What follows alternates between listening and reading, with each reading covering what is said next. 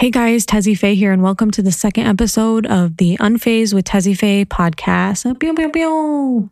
It's funny because a few years ago, I really thought that this podcast would never come to fruition. I always had the intention of making a podcast, but I never knew how or when to do it and what to make it about. So doing these interviews for my YouTube video has been really awesome because I've just been able to take those interviews that I've done and just turn them into these podcasts, which is wonderful. If you watch my latest video called Things You Should Know Before Getting Married, you will know that I interviewed Nashmia Khan. And so this particular interview is going to be the longer version of that interview. I met Nashmia a long time ago at the YouTube space in LA. We were both there for an event. She did a little presentation and I did a little speech, and I was really impressed with her at the time. Back then, she was a journalist and she had showed us a documentary that she made. And it wasn't until a couple years later that I was scrolling on my Instagram feed and I found this company called Nikahnamaa. And I saw their beautiful Islamic wedding contracts that they created. And I started following them because I was really like, wow, this is a really unique product. And I loved it. I thought it was beautiful. And unbeknownst to me, I had no idea that that was actually her. So when I came around to trying to find interviews for this video, I reached out to her and I was like, please, man, if she just answered me, this would be the most amazing, most insightful stuff that I could get a hold of to present to other people in this video. And lucky for me, she did reply and she agreed to be part of the video. So I won't give away too much about what we're talking about in the interview. I'll let you guys just listen, but she gives a lot of great advice about everything from the Islamic marriage contract to, what it's been like for her starting this business, why she started the business. And yeah, I'll just let you guys take a listen. So I hope you enjoy. Here it is. I think can you just, say your name and just maybe a little blurb about yourself? Yeah, my name is Nashmia Khan and I currently live in Pennsylvania. I met you while I was a video journalist, but I help start a company called Nikahnamaa where we make like intricate Muslim wedding contracts. So that's what I work on. I design some of them. Beautiful. When did you start your business? It officially launched like early January 2019. And so it's been about a year and a half since I have it launched, but I started working on it right after my first son was born, and he's 3 years old right now. And so I worked on it for a year and a half before I launched. And now in a year and a half we've launched, we've done about 500 Nikahnamaas, which I did not expect to do that many. So yeah. Mashallah, that's really great. Actually, I think your product also is something really unique. Like I had stumbled across it on Instagram, and then that's when I realized it was you. And that's really? I didn't even know that there was that connection. Yeah, I was trying to hide it because I was like, all these businesses now, they're always like about the founder, and I'm like, this isn't about me. This is about the contract, and like, right. It's not about me. So I was amazed that you found out that it was me. Yeah, no, I'm sneaky like that. So 500, that's a lot. That's a lot. So what inspired you to start your business? Like, was there a certain problem that you were trying to solve, or where did the inspiration to begin this journey really start for you? So after my son was born, I was working as a video journalist. I keep talking about that, but in journalism, you work so hard on something and like, it's like your masterpiece. You work hours, and even like though many of my videos that got more than 1 million views, they went viral. Even after a couple of days, they sort of just like went away. And I was like, I want to make something that's more permanent. And then I also want to help Muslims and I felt like there's such a huge space for Muslim products. Like, for example, I always talk about our Jainamaz, the thing we pray on.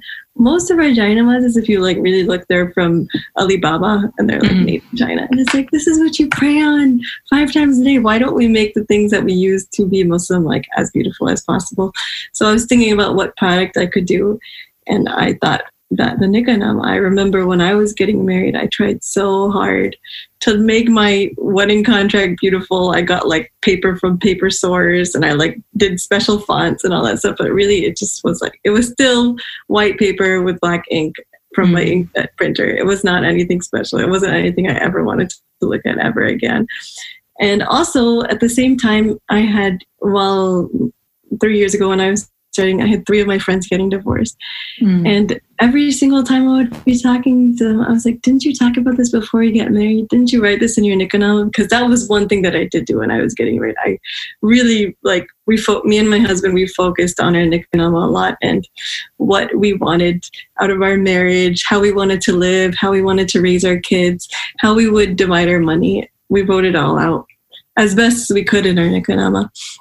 And so that's how we were like, how do you make people think about their Nikanama? Well, in these days, you create a beautiful product that people want to keep and like want to show at their wedding and display. And it's also just, it was something that people did in the past historically. If you look, especially in Iran and in Kashmir, people really focused on their Nikanama and made it a beautiful thing. And the Jewish people in Iran, they copied that, or they also had that tradition.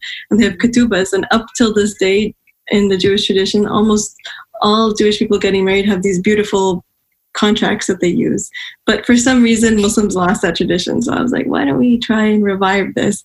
So I worked for a really long time, and a lot of my first designs were actually based off of old Nikanamas, like from the Qajar dynasty in Iran. And so I even forgot what you were asking me. I was asking what inspired you, and so you kind of started. Yeah. So basically that inspired me. And so then I tested it out with a few people, and it seemed like it was like a nice focal point for their wedding, and it was a nice thing that was missing. It was filling a void. And so then we launched in early 2019. Since you brought up how you and your husband talked a lot about, or, you guys were, talking about finances or whatever it may be, and you focused on that. Do you feel like you did that because you were taught that? Did someone teach you that? Was that something that was cultural, or your parents, or was that just something that you guys just from your hearts, you just knew to do? My sister, she's studying Islamic studies, so she had sent me like some sample marriage contracts, and I just was like, sample marriage contracts, you can edit this. And I saw some of the stipulations that people had, but it was also just, I think I must have heard my cousins in Pakistan how they were like shocked when they would go to get married. In Pakistan, this is like very common. They have like the state. I wish I had, I have the copy of the Pakistani contract. It's like a big white piece of paper. Mm-hmm. And it's like so common for the imam to go and just cross out the part where it's like the woman's right to divorce. And then I think there's another part too, like meher or something like that. Sometimes they'll just put as much as the Prophet ﷺ gave to his wife, the equivalent of that now, which is just like a couple of cents or a couple of dollars. Okay. So they would just remove those rights from the woman. And I was like, no, this is my chance to be like clear about what I want. And I wanted to treat it almost like a prenup. Like, this is how we're going to divide our money. This is how we're going to live and do all that stuff. So I don't know. I guess I heard some bad experiences of my cousins in Pakistan. And I was like, no, this should be something a little bit more thoughtful. And you just also reminded me, I was just talking to my fiance probably about an hour or so back. And one of the things that we were discussing is how, because you brought up a prenup, we were talking about how there's like the law here, and then there's like Islamic law, or what we're signing in the contract and agreeing upon. And so I was wondering, because you had mentioned that, it's kind of like a prenup.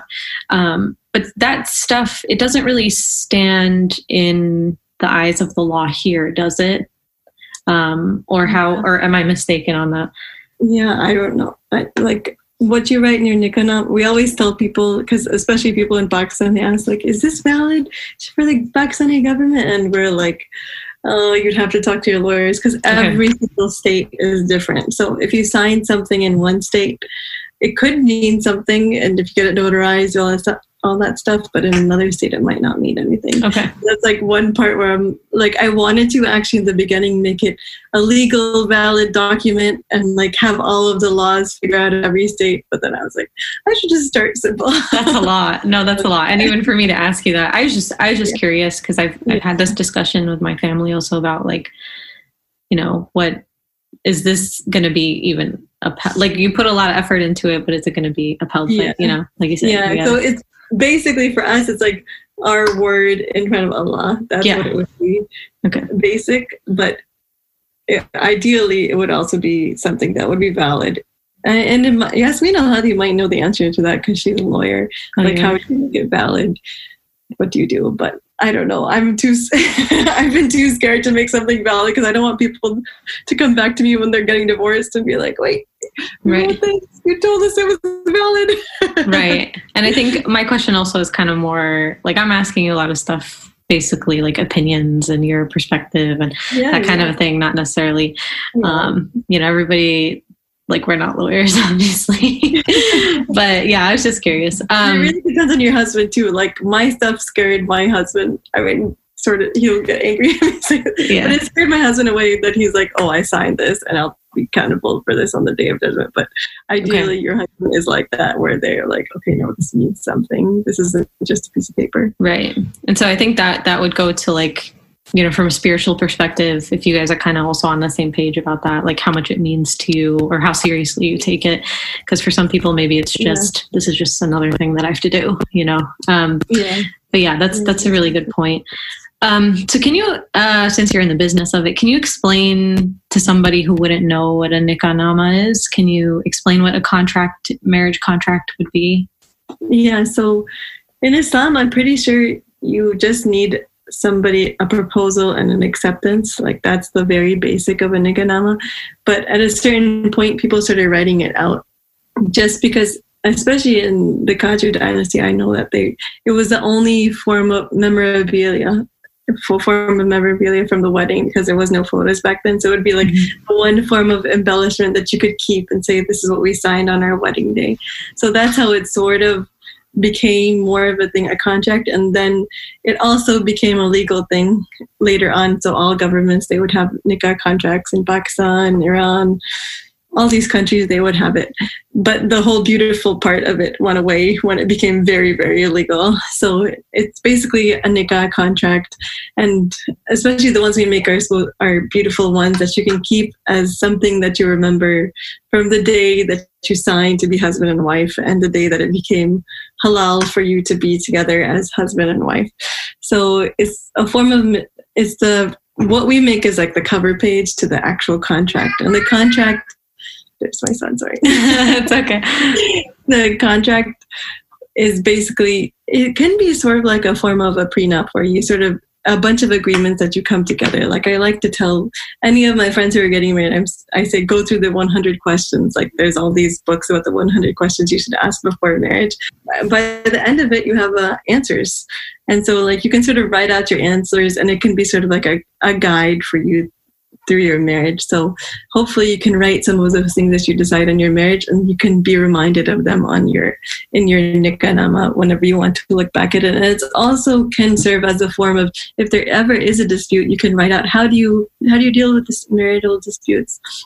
So a lot of people in their nikah nama, they write, if there is a marital dispute, we have allocated this person, this chaplain, this imam, this person that we can talk to help us through our dispute, because sometimes you just don't know where to go or what to do.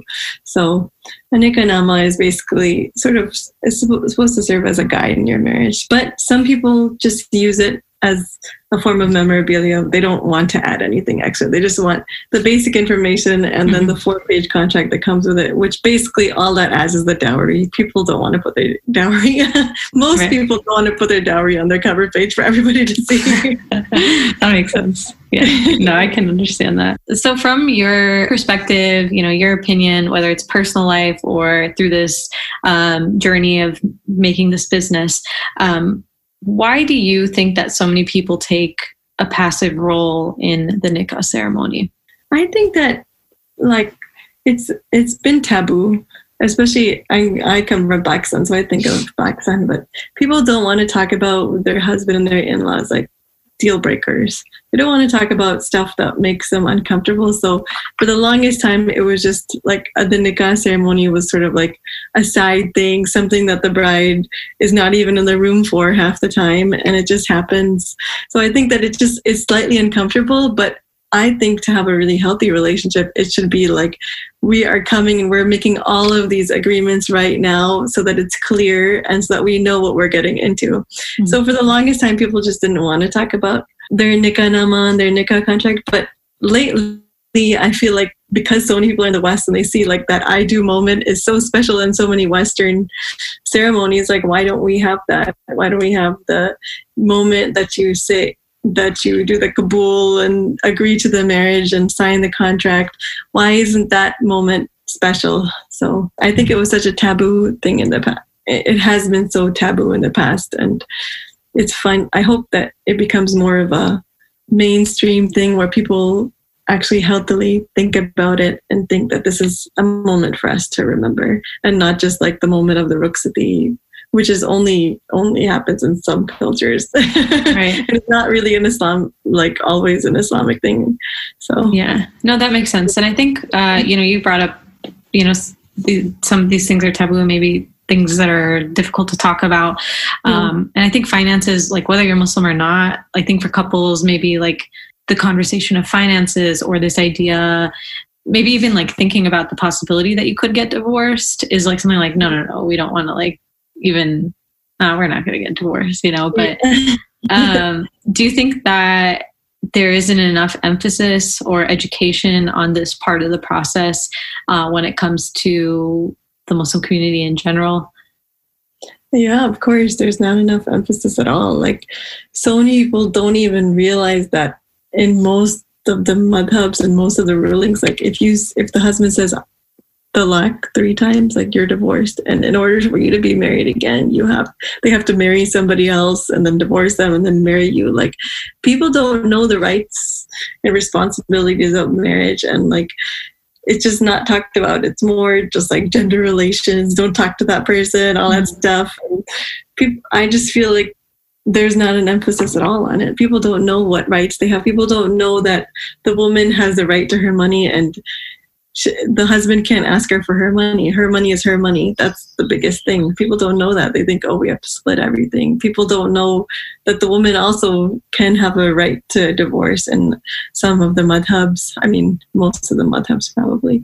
And so, yeah, there's no emphasis on that. And I always tell people too that it's really good to go to some sort of premarital counselor, hopefully somebody who is a mufti or a sheikh who knows all of the rulings in their madhab and who can tell them what is right and what their rights are, what their rights are to their in-laws. The woman doesn't really have whatever she does, but my premarital counselor at least told me was whatever you do for your mother-in-law, you do out of your heart, but she has no right over you. Your husband has rights over you and you have rights over your husband, but your in-laws don't. Everything you do is out of the kindness of your heart and to make your husband happy.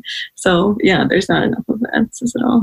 Do you have any ideas of, I mean, obviously you started this business. I think that's a big thing in itself, but how can we get people more educated? What do you think is the best way to make maybe that cultural shift to make people want to be more educated about it? Yeah, or I would say just like making it a more mainstream thing to like look over your nikah-nama, to learn about the rights and responsibility. Hopefully there's more classes about that, about marriage in Islam, and then make premarital counseling a more normal thing too and make it more available. A little bit about the artistic part of the contract. So you touched on it a bit.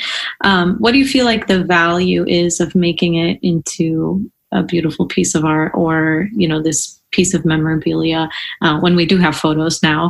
What's the value of it in your opinion? I think that it serves as a memory to what you signed, and like you can see it every day if it's there displayed for you. If it's beautiful, then you'll want to keep it around. If it's not, then it'll be in your tax files like it is for me. Okay, gotcha. You'll be like, oh yeah, that thing. Oh yeah, okay, we take that seriously. It's something that you see every day and you're like, wow, it was so special putting that together and making sure that happened. And it also serves as a memory for that day. And photos, there's so many photos. I'm a wedding photographer and I'm like so sick of wedding photos. I'm an ex-wedding photographer because I was like, why am I spending my career taking photos for people's Instagrams? Like it serves, the nikah-nama serves as like it's a symbol of like that holy spiritual bond you made with your husband, and it should be something. I mean, it's something special that I'd want to. I wish I had to keep around for me. No, that's really beautiful. I did wedding photography for a bit. It was more like I would kind of advertise it and then I'd like hide in a bush, like I don't really want to do this. Yeah. And then people would be like calling my mom, like, hey, is your daughter available in 2 weeks? Like, we have a wedding. Yeah. And I'd be like, no, I don't want to do it. And my dad would be like, you're doing it. Like, why wouldn't you do it for them? Yeah. And so it became this thing that I just hated it so much. And I feel like client management is just like, if anything is my biggest weekness, that's just it for me. I hate dealing with people. So yeah, I know. And it's just, but the funny thing is now I'm doing it again. Like I'm not doing wedding photography, but I deal with brides almost like every day. And for the most part, they've been nice. Actually, I haven't had any brides, alhamdulillah. Yeah. Okay. So my last question. So this is a personal question for me. Yeah. Yeah. That's so fun. So I'm getting married in a few weeks, inshallah. And so I'm wondering, as someone who's getting married very soon, do you have any advice for me? It was related to what we were talking about. I feel like so many people, they are starting to now just focus on the photo ops in the wedding, and like your guests are your guests, but it's not just about like getting the photographer to get the shot of you putting your ring on and the shot of you doing this and all that stuff. But it's like, I came to realize that the 2 times in your life where everybody tries their best to come out and see you are your wedding day and your funeral. Like, so your wedding day is the part that you can really enjoy it. But it's like people from all around the world, or like in coronavirus time, it might be a little bit different, but all of the people you love the most are all gathering here to be with you and celebrate this special moment. They didn't come to see you just take some photos and watch you have a photo shoot in front of them. Like they came for this special moment, and your husband is not, I'm being such a lecturer right now. It's okay, lecture me. Yeah. This is like such a special moment where like you want to remember that special day where we became a couple in front of Allah, and we became one, and inshallah we'll be the same in the hereafter. So make it as special as possible in that way. Like really make it so you can cherish those moments, and like the photos are happening. The photographer is like a photojournalist, like photographing the moment, but it's not about the photos. That's what I would say. Like you don't want your husband to look back and be like, wow, my face hurt so much because I was smiling for the camera nonstop and I was being your Instagram husband. But you want it to be like, this was such a special day where it changed our lives forever. So make it about that moment. That's what I would say. Like make sure your imam is amazing. Make sure you have he speaks well and he's inspiring and inspires you. Make sure the people who speak for you speak well. Make sure you guys know what you are going to say or what you are going to do, and try to make every moment of the day as special and romantic as possible. I don't know, because it is a special moment. It's the most important part of the wedding. Yeah. So. And that's something that was really beautiful. Like I was listening, just, I don't know, with my heart. That was really, really beautiful advice. And actually that's something, not necessarily every word that you said, but in terms of like this idea of focusing on what it really is and being present. I think that's something that I hear a lot, that, like a lot of people just get distracted by all these other unimportant things. And the next day you wake up and that's what I hear. And I mean, with coronavirus, like trying to plan all this stuff, that's where my mind is just, is this going to fall apart? Is that going to fall apart? Because now we're doing it at home. We're getting a tent. We're doing that whole thing. And I'm like, it's been raining here and it's cold. And I'm like, man, everyone's going to be freezing. And, like that's where my mind is at. And so I'm glad also that I'm doing this project, because I feel like it's like, even talking to you, to other people yesterday and earlier today, it's really helping me be like, you know what, actually I should really be focusing on, like, me and my fiance should be talking about the contract. We should really be talking about, these things like finances or whatever. And maybe I should be consulting somebody about, legal stuff, like not legal, but, like what's whatever the questions are that I asked. And, what you said, like making sure just so you can enjoy after, because it's like, okay, now we figure this out, and the nikah is like that critical moment, and then now you can enjoy, like have fun. You've made it all clear. And with the photography, it's funny because I kind of got in a fight with my dad because like I told him, I was like, let's do the nikah beforehand so that we can go take photos and then we'll just do a dinner. My dad was like, no. And I was like, when am I supposed to take photos? Like, you know, and I was really pissed off because I was like, no, I'm not a photographer, but you know, like camera stuff, this is important to me, visual stuff. And, I was so mad. And then, you know, after talking to you, and we decided, we agreed upon something. We were like, okay, that day we're not going to focus on pictures. Like the photographer will still be there. The next day is when we'll actually dress up and take photos for ourselves. But that was like a whole thing, and I was really pissed off about it. But after talking to you, I think it really put things into perspective, because I think the fact now that my mindset is no longer like photos, the photographer's flying out, blah, blah, blah, blah. Like now I think I can, you know, focus on what's important. So I think that would have been too much of a, I think doing all those wedding photos, I was like, what? This isn't the focus. The focus is like white weddings, they're so special and so cute. Like they're like crying, reading their vows to each other, and like they're just so happy because they made that moment. And like, I don't know. Our weddings are just stages. Are like, this group photo, that group photo, this group photo, and then like these poses, and they're just stages. White people don't even have stages. Right. So what I was explaining during the like process where I'm trying to find decorators, this is before coronavirus. I'm like, okay, so we're gonna need a sofa. Can you guys like, how do I get a sofa? And it's just like explaining this concept of a sofa on a stage. Yeah, they're like, oh, what? Like, you mean the sweetheart table? Like, that's all I know. Exactly. But that's interesting. Yeah, I mean, inshallah, everything goes well, and I can't wait to see the pictures and see how this video turns out and everything. Yeah. Okay, so that was the end of the interview. Thank you guys so much for tuning in. I do want to let you know that we are on Spotify and Apple Podcasts. So feel free to go ahead and leave a review on Apple Podcasts if you are listening that way. Also, feel free to subscribe. I really appreciate your guys' not viewership. What would you call this? Listening ship? I don't know. Some sort of a ship. Thanks for being on this ship. I appreciate it, guys. There's also an affiliate link in the description of my latest YouTube video for Nikanama. If you're interested in ordering one of those, go ahead and use that. But yeah, that's all, you guys. So feel free to follow on social media if you want to keep updated. And I hope you guys have a good one. Until next episode, goodbye. Tezzy Faye out.